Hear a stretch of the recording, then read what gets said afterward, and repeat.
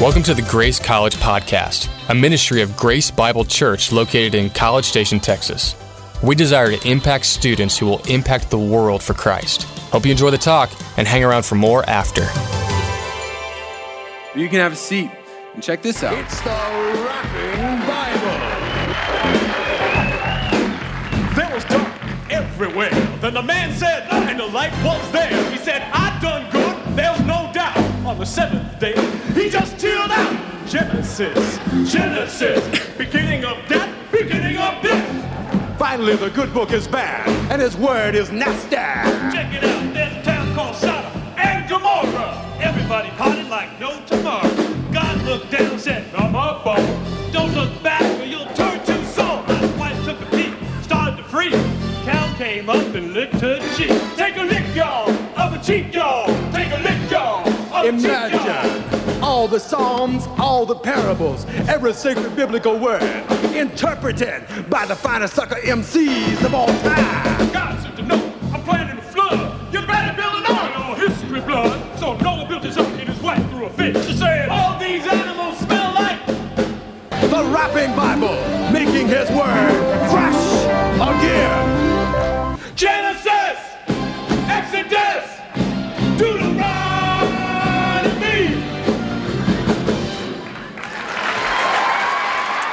So they're coming next week. We're really excited to have a guest band, sucker MCs in our presence.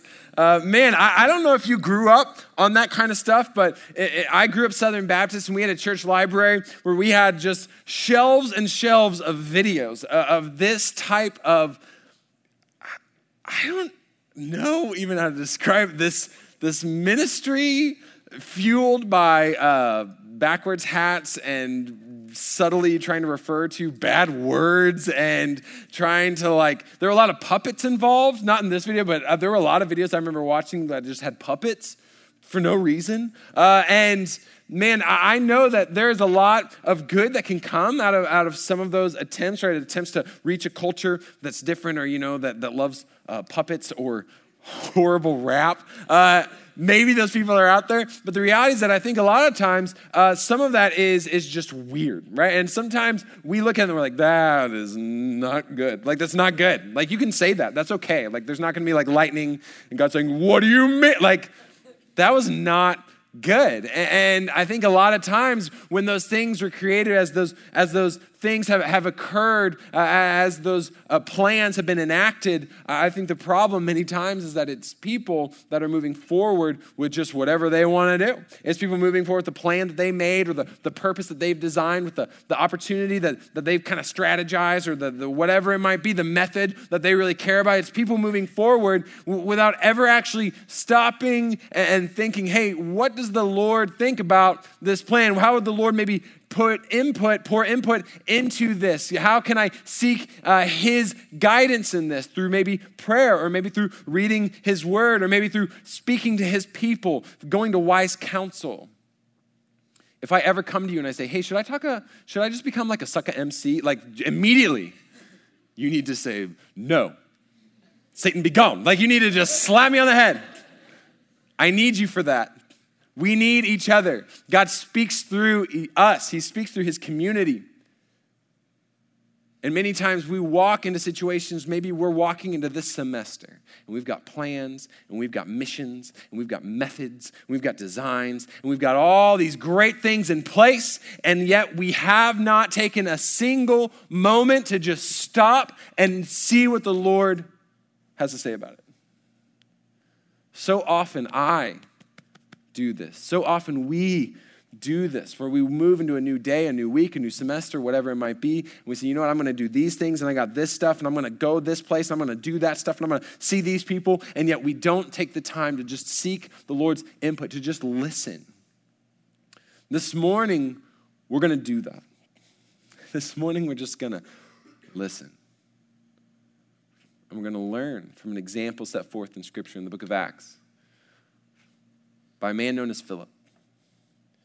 And what we're going to see through his life is not this story of one man calling others to know the Lord. He's called Philip the Evangelist, but his story is not about him going and grabbing people and bringing them to the Lord. Philip's story is one of a man who is just listening for God's call on his own life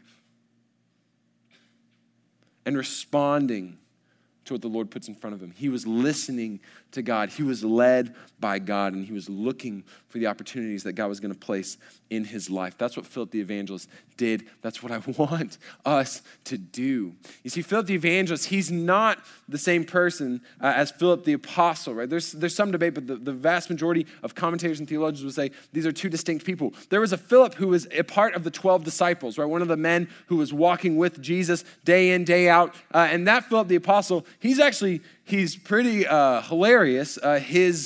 What he accomplished, he only did really a few things in Scripture. If you actually look into it, you'll see that Philip the Apostle, his first speaking role is Jesus was saying, hey, we need to feed these 5,000 people, these 5,000 plus people that are gathered to hear me teach. He said, we need to feed them, we need to take care of them. And Philip is the guy who's like, well, how are we going to do that? Okay. So that's the first Philip interaction. The second and final Philip interaction is Jesus is talking of, he's teaching him about God and about how he's been sent by God and how he kind of, he is God and how, if you see me, you've seen the Father. And Philip's like, well, hey, when do we get to see God?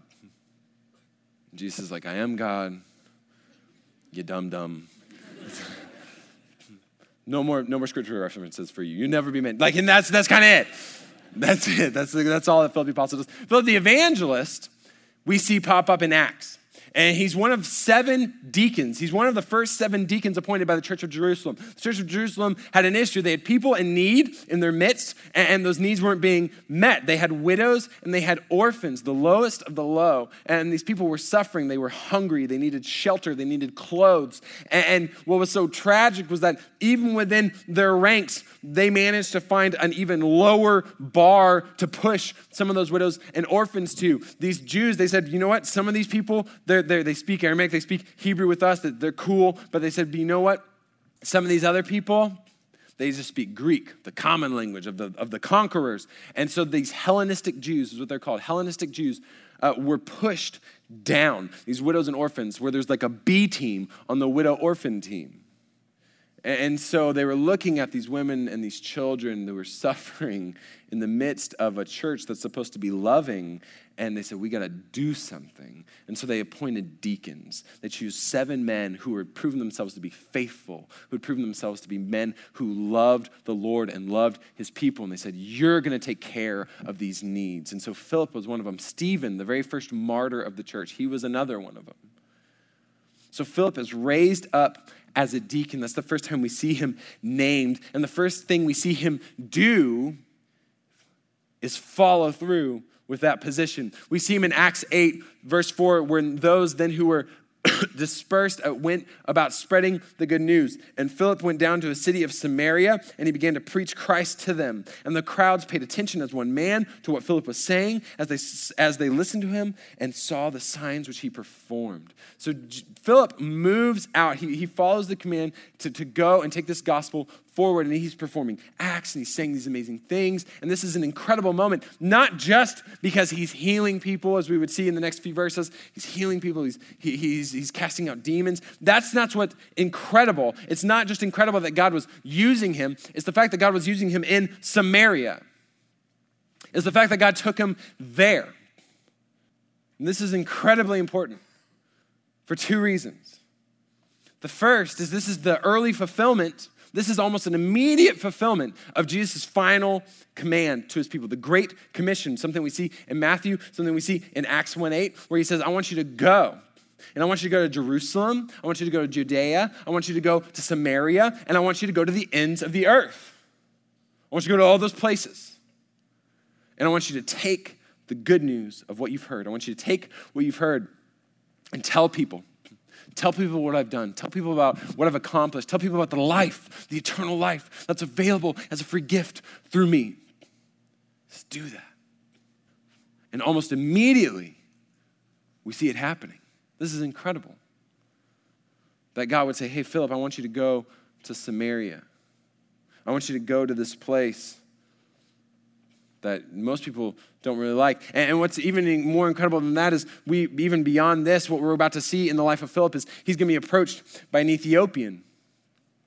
You know what's incredible about that is Ethiopia at that time was actually described as the end of the earth. In Homer's Odyssey, he talks about Ethiopians, and he uses the term, he calls them the eskatoi andron. The eskatoi andron, meaning literally the last of men. Meaning this is the furthest out the world goes. Obviously, it goes further, we now know, thanks to satellites like Sputnik. And we know these things, but at the time, they're like, no, that's it. So not only are we seeing Philip go to Samaria, we're going to see him go literally to the end of the earth. And this is so incredible because before this time, the disciples, man, if this was Philip, the apostle, he might not have had such a positive attitude. He might not have been willing to go to Samaria because, man, these Jews, they hated Samaritans. They didn't like Gentiles in general, but Samaritans were even worse because they were half-bloods. They had intermixed. They were former Israelites who had intermixed with the conquering Assyrians. And these people were despised by the Jews. Despised. To the point where at one point in the Gospel of Luke, the same author from the book of Acts, he says, when the days drew near for Jesus to be taken up, he set his face to go to Jerusalem. And he sent messengers ahead of him who went and entered a village of the Samaritans to make preparations for him. But the people did not receive him because his face was set toward Jerusalem. The Samaritans took issue with Jesus Christ because they said, hey, you're going to go worship in Jerusalem? Well, we don't like that because even though the Samaritans mostly worshiped Elohim, they mostly worshiped Yahweh, they mostly worshiped Jehovah, the God of the Israelites. They had other gods as well, though, but even though they mostly worshiped there, they said, hey, we're going to go and we're going to worship in a different place, where they believed in a different mountain, a different peak, a different holy place to go to worship. And so because Jesus headed to Jerusalem, they're like, bah. So Jesus was rejected by the Samaritans. Happened all the time. He was rejected by so many people. But his followers, a couple of his disciples, took issue with this. When the disciples, James and John, saw it, they said, Lord, do you want us to tell fire to come down from heaven and consume them? Which I'm like, man, I mean, I appreciate the hustle. I appreciate that they're go-getters, like they're taking initiative. I respect that, like that's good. I kind of like that they're kind of, bowing up to Christ and saying, you want us to make them hurt? I don't know, are they mobsters now? But they're approaching Jesus and they're saying, man, they can't do that to you, to us. Let's call down fire. And I should be quick to point out, we never actually see James and John ever do, there is no precedent for them being able to call fire down from heaven. They're just Elijah did it. Maybe that's what they're thinking of. And they're like, yeah, we can do that. Whatever. Come on. This is the moment. The fire bros. Here it goes. They're ready to start it. And Jesus Christ, he turns and he rebukes them. He says, no, you dum-dums. Stop. What are you, Philip over here? And they went on to another village. Jesus Christ says, of course, we're not going to consume them with fire. My gosh. But this was their attitude. And this was towards the end of his ministry, right? He's about to be taken, he's about to die. He's about to be sacrificed on the cross. They've been walking with him for probably years at this point. And even then they despised the Samaritans. And yet Philip the evangelist was told, we don't see the moment where he's told, but we know that he was told, he was called to go to Samaria, and he went. He went. So already, we see Philip proving himself to be a man who is both outward and inwardly committed and submitted to God. A man who is listening to what the Lord wants to tell him. We're about to see an angel appear to Philip in this account. But that's not the beginning of his journey. So many times, that's the one story we see, but I want us to start earlier than normal in the life of Philip the evangelist, because I want us to see he was already proven to be a man who was faithful at the church in Jerusalem, who was faithful to go out of that church to the Samaritans, who was faithful to go out of that even to an old dusty road, as we'll see in a minute. He was a man who was faithful to listen, to be serving and sacrificing for the needs of the people around him in a non-glamorous position, serving widows and orphans. That's not the big, glamorous spotlight type of position. But he did it. And he went to places that other people didn't want to go because he relied on the Lord, because he listened to the Lord, and he wanted to be used by God. And I'll tell you, if we want to be used by the Lord, man, if we want to see the Lord accomplish great things through our lives, which we should have that longing. That's not selfish, but don't let the enemy tell you that you're just selfish and wanting to be used. That is a good desire. We should want the Lord to use us. We should want him to use our talents and our abilities, the gifts that he's given us. But I'm telling you, if you want that to happen, you've got to be listening. You got to be listening. And as you're hearing and waiting, you excel at what's revealed. It's the passage, Deuteronomy 29:29, that there are certain things that are revealed to us that we own, that we're responsible for, that we can excel within. We can be listening to the Lord. We can be excelling in spending time with him in prayer. And just stopping and saying, God, I want to hear from you today. I want to start this day off on your page. We can spend our time studying his word, the revelation that he's given us in Scripture. It's an incredible gift. We can study it on our own. We can study it in community. The community that we're designed to belong to, man. God says, I want you to be a part of that. That's revealed to us. We know we need that. We know that God is calling us to serve, to give of our gifts and our talents and our abilities and our passions. And I'll tell you, a lot of us have found areas to do that, but a lot of us maybe still haven't. And I want to tell you that we have opportunities right here at Grace, even right here in our college ministry, even right here on Sunday mornings. Even if you've got 30 minutes on a Sunday. I mean, we would love to put that to work for God's kingdom, not for the kingdom of Grace or the kingdom of Jacob. It's for the Lord's kingdom. We can use that. You can excel with that right now.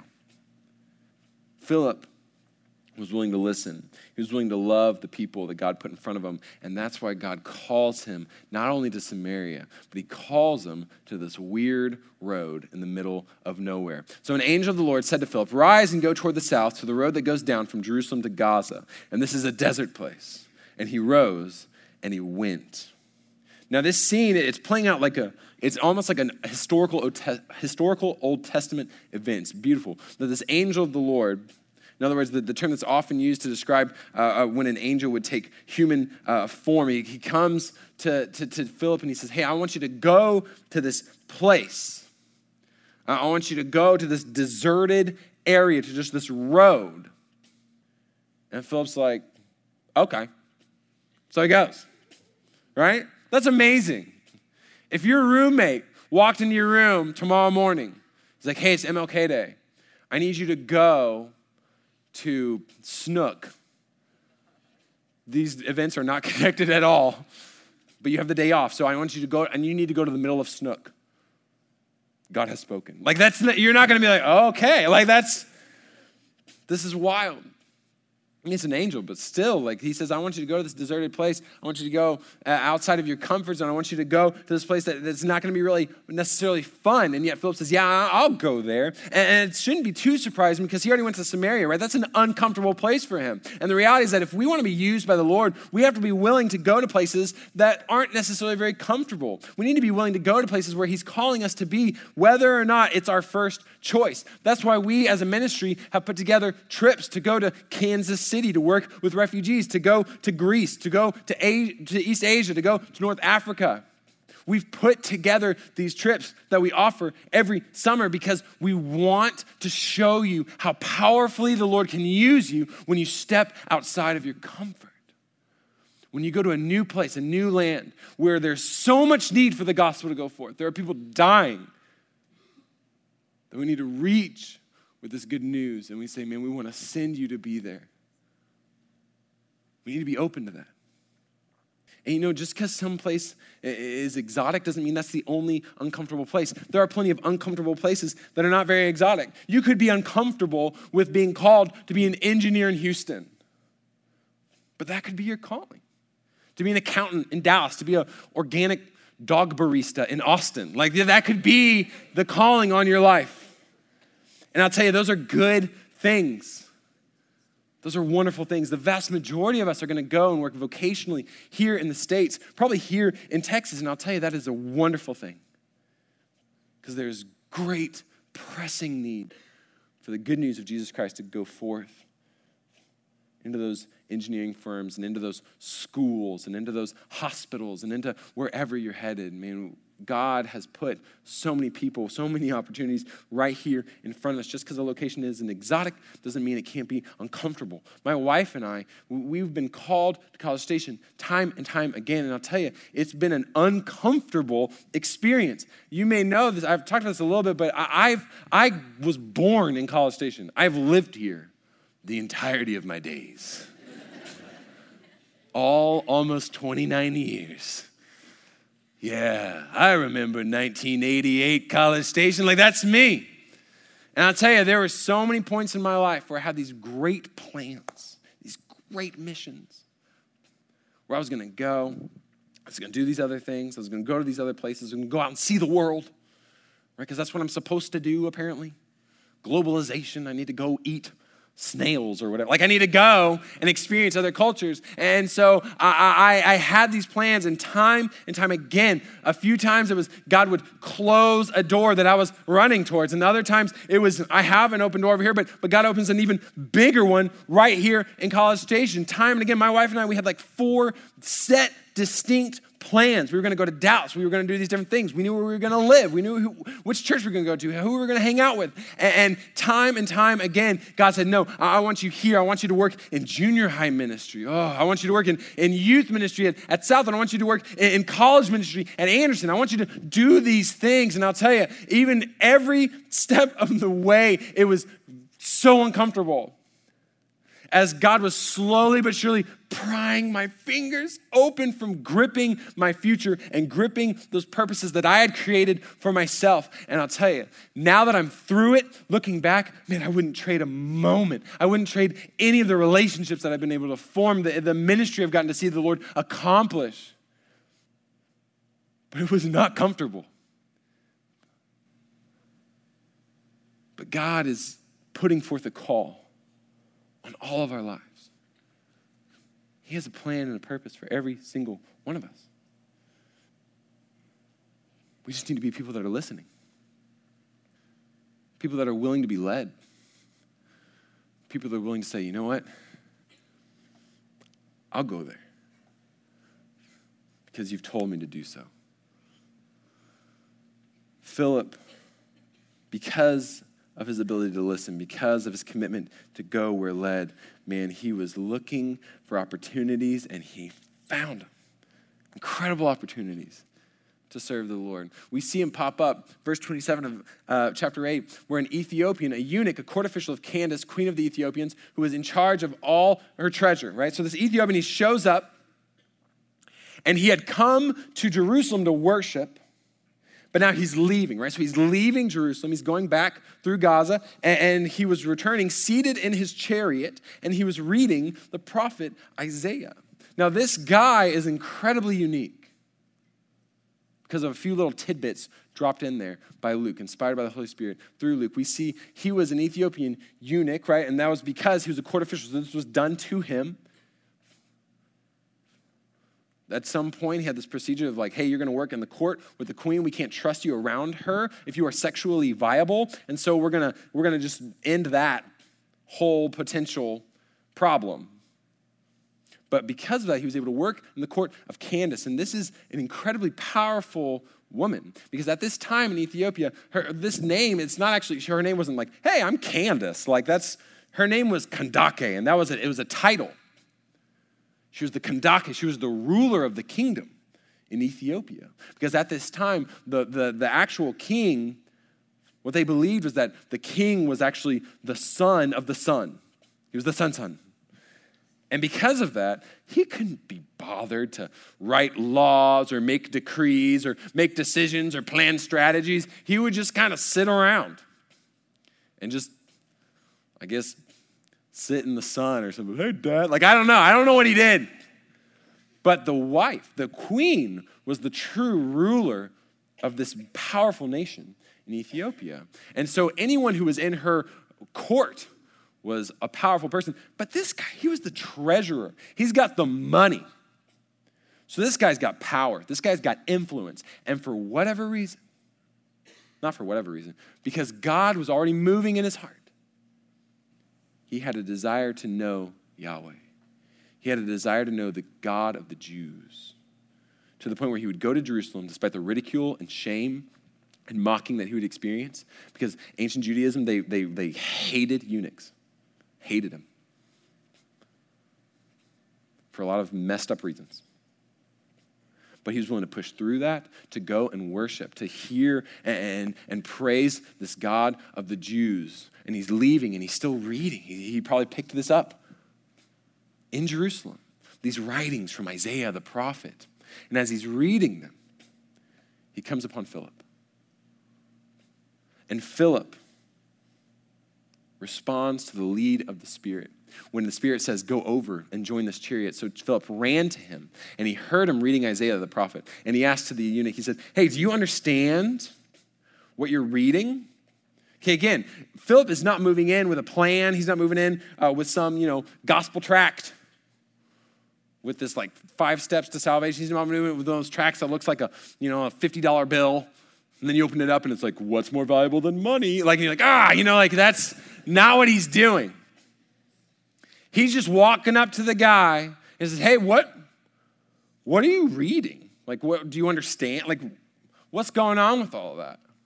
Which is a very natural question, because at that time, it was customary to read out loud. Ancient Greek is, oh God, it's a nightmare. It is like the thorn in my side. I love it because God has used it, but to write a lot of his scripture. But holy cow, the Greeks, I guess they hated themselves, because the language that they designed, not only does it not matter, sentence order doesn't matter. So you can just have any words thrown in it doesn't matter.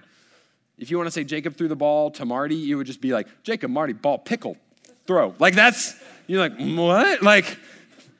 But because of prefixes and suffixes, that's how you're supposed to use it. And you reorder it. And you're like, okay, the subject and the object and all that stuff from 8th grade that I hated. That's Greek. Not only that, but even just visually, not just grammatically was it a nightmare, but visually at this time, the way that you would write out Greek is it would be all caps, okay? All caps, and no spaces. No spaces. Just lines of letters. Can you imagine? Can you imagine if you were reading a book that was just one hashtag? Just one hashtag the whole way. That would be so confusing. In all caps, so they sound angry the whole time too. And you're like, what is going on? That's ancient Greek. And so because of that, these people, they would have to read it out loud. They'd have to verbalize it because they're putting it together I'm dog, ball, Marty, a pickle. And so they're putting it all together. And so Philip, he's able to hear the guy reading. And he says, hey, do you understand it? What are you reading? Is it sinking in for you? Is it difficult to get? And the guy says, well, yeah. He says, I don't quite understand it. How could I unless someone guides me? And so he invited Philip to come up and sit with him. And now the passage of the scripture that he was reading was this. It's an excerpt from Isaiah 53. Like a sheep he was led to the slaughter. Like a lamb before its shearer is silent. So he opens not his mouth. In his humiliation, justice was denied him. And who can describe his generation? For his life is taken away from the earth. Now, this is a very important passage from a very important prophecy about Jesus Christ, where we see that he's not only the conquering king of so many other prophecies, but he's also the suffering servant. And the Jews, they had a hard time of understanding that was one person. Even his followers, his disciples didn't get it. He would tell them hey, I'm going to die. They're like, no, you're the king. Don't worry about it. Peter's like, no, don't. I have a knife, so you're fine. I can cut off ears. Don't worry about it. Jesus is no, I'm going to die. I'm going to suffer. I'm going to be scorned. I'm going to be mocked. I'm going to be ridiculed. I'm going to be killed on a cross for you guys. The Jews didn't quite get the Ethiopian. He's having a hard time understanding this. He turns to Philip and he says, hey, about whom is this prophet even saying? Like, about whom, I ask you, does he even say this? About himself? Is it about someone else? And then Philip opened his mouth and beginning with this scripture, he told him the good news about Jesus Christ. Now, this is incredible. Again, Philip is not walking in with a plan. He's not walking in with a tract. He's not walking in with the ABCs of salvation. He just shows up. He asks him, hey, what are you reading? The guy's like, hey, come up here. I'm going to invite you to just come on up. So he does. And then he says, I'm going to go ahead and just ask you, who's Jesus, basically, right? Like if you were in Starbucks and you met your barista and said, hey, how's it going? And they're like, yeah, do you know like who Jesus is? Do you know if there's hope for my life? Like if they said that, you'd be like, and a lot of us maybe wouldn't turn to Isaiah 53, but Philip did. He was able to use what was happening in the guy's life, and he literally opens his mouth and he begins gospeling him. They verbify the noun gospel, the good news.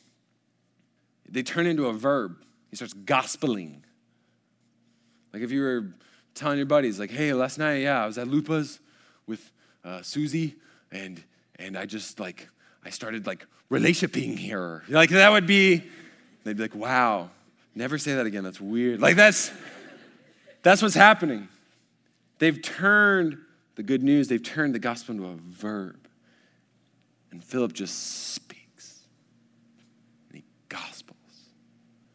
And the eunuch hears it. And what's beautiful is that we see that the eunuch receives it, that he believes it. Because next thing you know, as they're going along the road, they see some water. And the eunuch said, hey, here's water. What prevents me from being baptized? He's saying, hey, why don't I just go ahead and get baptized? And Philip's like, okay. So they stopped the chariot and they both went down into the water, and Philip and the eunuch, and Philip baptized the eunuch. And this isn't some sort of signal of like, hey, you got to get baptized. Like that's how you finalize your salvation. This is just the Apostle Luke, through the inspiration of the Spirit, letting us know, hey, the eunuch believed. He bought in. He understood and he accepted the reality, the good news of Jesus Christ. He didn't just hear it and be like, oh, I'll think about that. He said, yeah, I want it and I believe it. And so let's baptize me as an outward display of my inward decision. Let's have this outward example of my inward reality. I want to be baptized because I believe that Jesus Christ came for me and died for me and rose for me so that I can have a relationship with the God of not just the Jews, the God of not just the Gentiles, the God of all people everywhere. The God who loved the world so much that he sent his son to die so that we might live. Because I believe it. So what's stopping me from getting baptized? Philip's like, not me. Let's do this. Dunks him. And then the best part. When they came up out of the water, the Spirit of the Lord carried Philip away. And the eunuch saw him no more and went on his way rejoicing. As soon as the eunuch gets baptized, I'd like to think that he's already like back up and standing, that he's not like still in the water, because Philip is he's just gone. So the eunuch comes back up the water. Oh, that was a what? And he's gone. Maybe there's just like a little ripple in the water, like a puff up. He's like, oh, missed. He's like, wow. And then he's like, well, see you later. And he just goes, and he goes rejoicing. He just leaves. He goes back to his people. And we don't know what happens to that man. But I'll tell you, the gospel, the good news of Jesus Christ, spread at an astounding rate. If you look into history, you look at church history, you would not believe, there is nothing like the spread of Christianity ever seen anywhere in this world. It's incredible. The directions it went. I'll tell you, a lot of it was, or this is one big piece of that. That one of the last men, the Eskatoi Andron, one of these Ethiopians, he heard it, he believed it, and then he took it to his home, rejoicing because of it. Now, Philip, we see him travel around. He found himself at Azotus, and as he passed through, he preached the gospel to all the towns, so he came to Caesarea. We run into him again about 20 years later in Acts 21. He's got 4 daughters. He's doing great. He's doing great. Now he's dead, but he was doing great. But now he's with God, so that's great. So He showed us a life that was lived for Christ. Man. He showed us a life that was lived not to create his own purposes, not to create his own plans, but it was a life that was dedicated to it. Man, I want to respond to what God puts in front of me. I'm going to listen. I'm going to go where he leads. I'm going to look and see what opportunities does he have around me. Every step of the way. Did you catch that? Every step of the way he's reacting. He goes where he's told to go. He gets up in the chariot because the Ethiopian invites him. He talks about Jesus because the Ethiopian asks him. He baptizes the Ethiopian because the Ethiopian's like, hey, water. Philip's like, okay. And so they just does these things.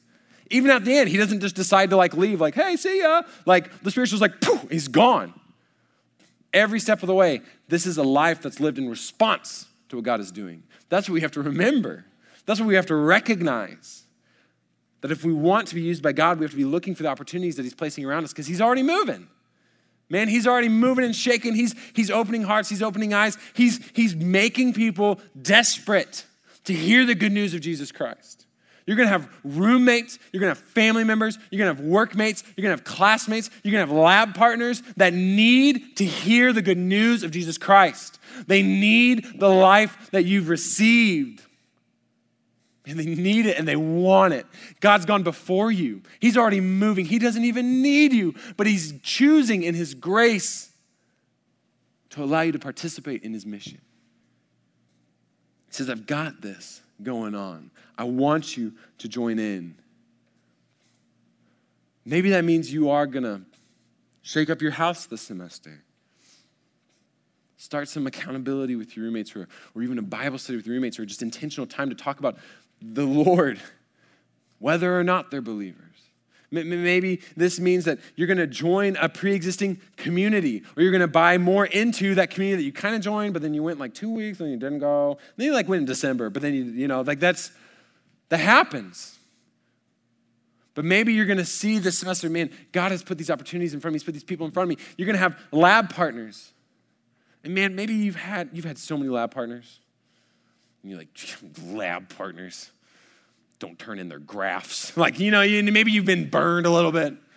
But this semester, you've got 8 lab partners because you hate yourself and you signed up for 6 labs because you're a fool. But you have done this to yourself. There's no going back until ad drop when you actually could. But you're going to have these people in your life, and maybe this is a semester where you say, you know what? I'm going to look, and I'm going to see these opportunities. I'm going to see these relationships with these people, and I'm actually going to take advantage of it. I'm actually going to move forward, and it might be uncomfortable. It might feel a little bit awkward, but I'm actually going to try to get a coffee with all of these lab partners. I'm going to make a class friend in every class, and I'm going to actually try to hang out with them at least once outside of class to actually start to begin a real relationship where I can talk about real things beyond just hey, did you get the notes? Did you get the notes? Okay, great. Put them on the Google Doc.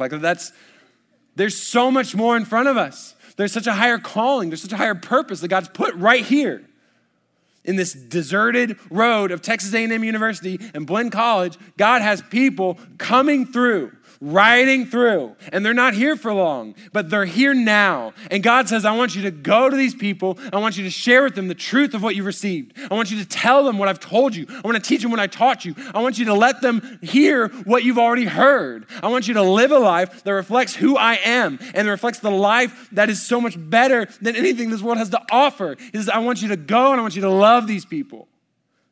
But if we want to be those people, if we want to move on that mission, I'm telling you, we got to stop. And we got to listen.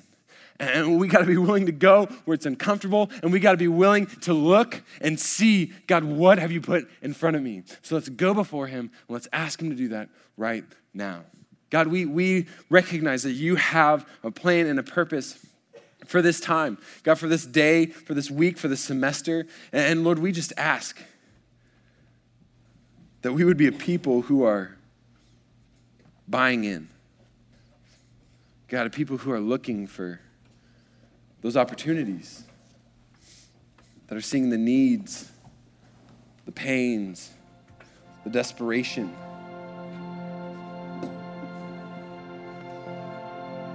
Lord, the sorrow that only you can turn to joy. Lord, the defeats that only you can be victorious over. So God, we pray that we would not be distracted by maybe the the other pursuits that this world has offered, God, the distractions that may pop up, the things that even our heart may start to move towards and be tugged towards. God, we ask that we would just start off on the right foot. That, God, we would start off seeing that you have something bigger and better and greater and more fulfilling and longer lasting than anything that this fleeting shadow of an existence has to offer. God, we pray that we would be your people who are listening, who are moving, who are looking. So if you would take a moment right now and ask God, Lord, show me what opportunity is in my midst, what's right here in front of me right now, before classes even start. God, who's that person in my family, in my house, in my workplace, in my whatever study group? God, show me. Who do I move towards? God, what organization do I move towards? What type of people do I move towards? How can I serve? How can I share the good news of Jesus Christ? Ask the Lord to draw that to your mind, but then follow it up by saying, God, I want you to give me a heart that's willing, feet that are quick to go. Lord, let your Spirit begin emboldening me right now and strengthening me right now, so that when the opportune moment arises, I'm ready to say yes without hesitation. Pray those things. Ask him to reveal opportunity. Ask him to motivate you to move into it. Ask him that right now.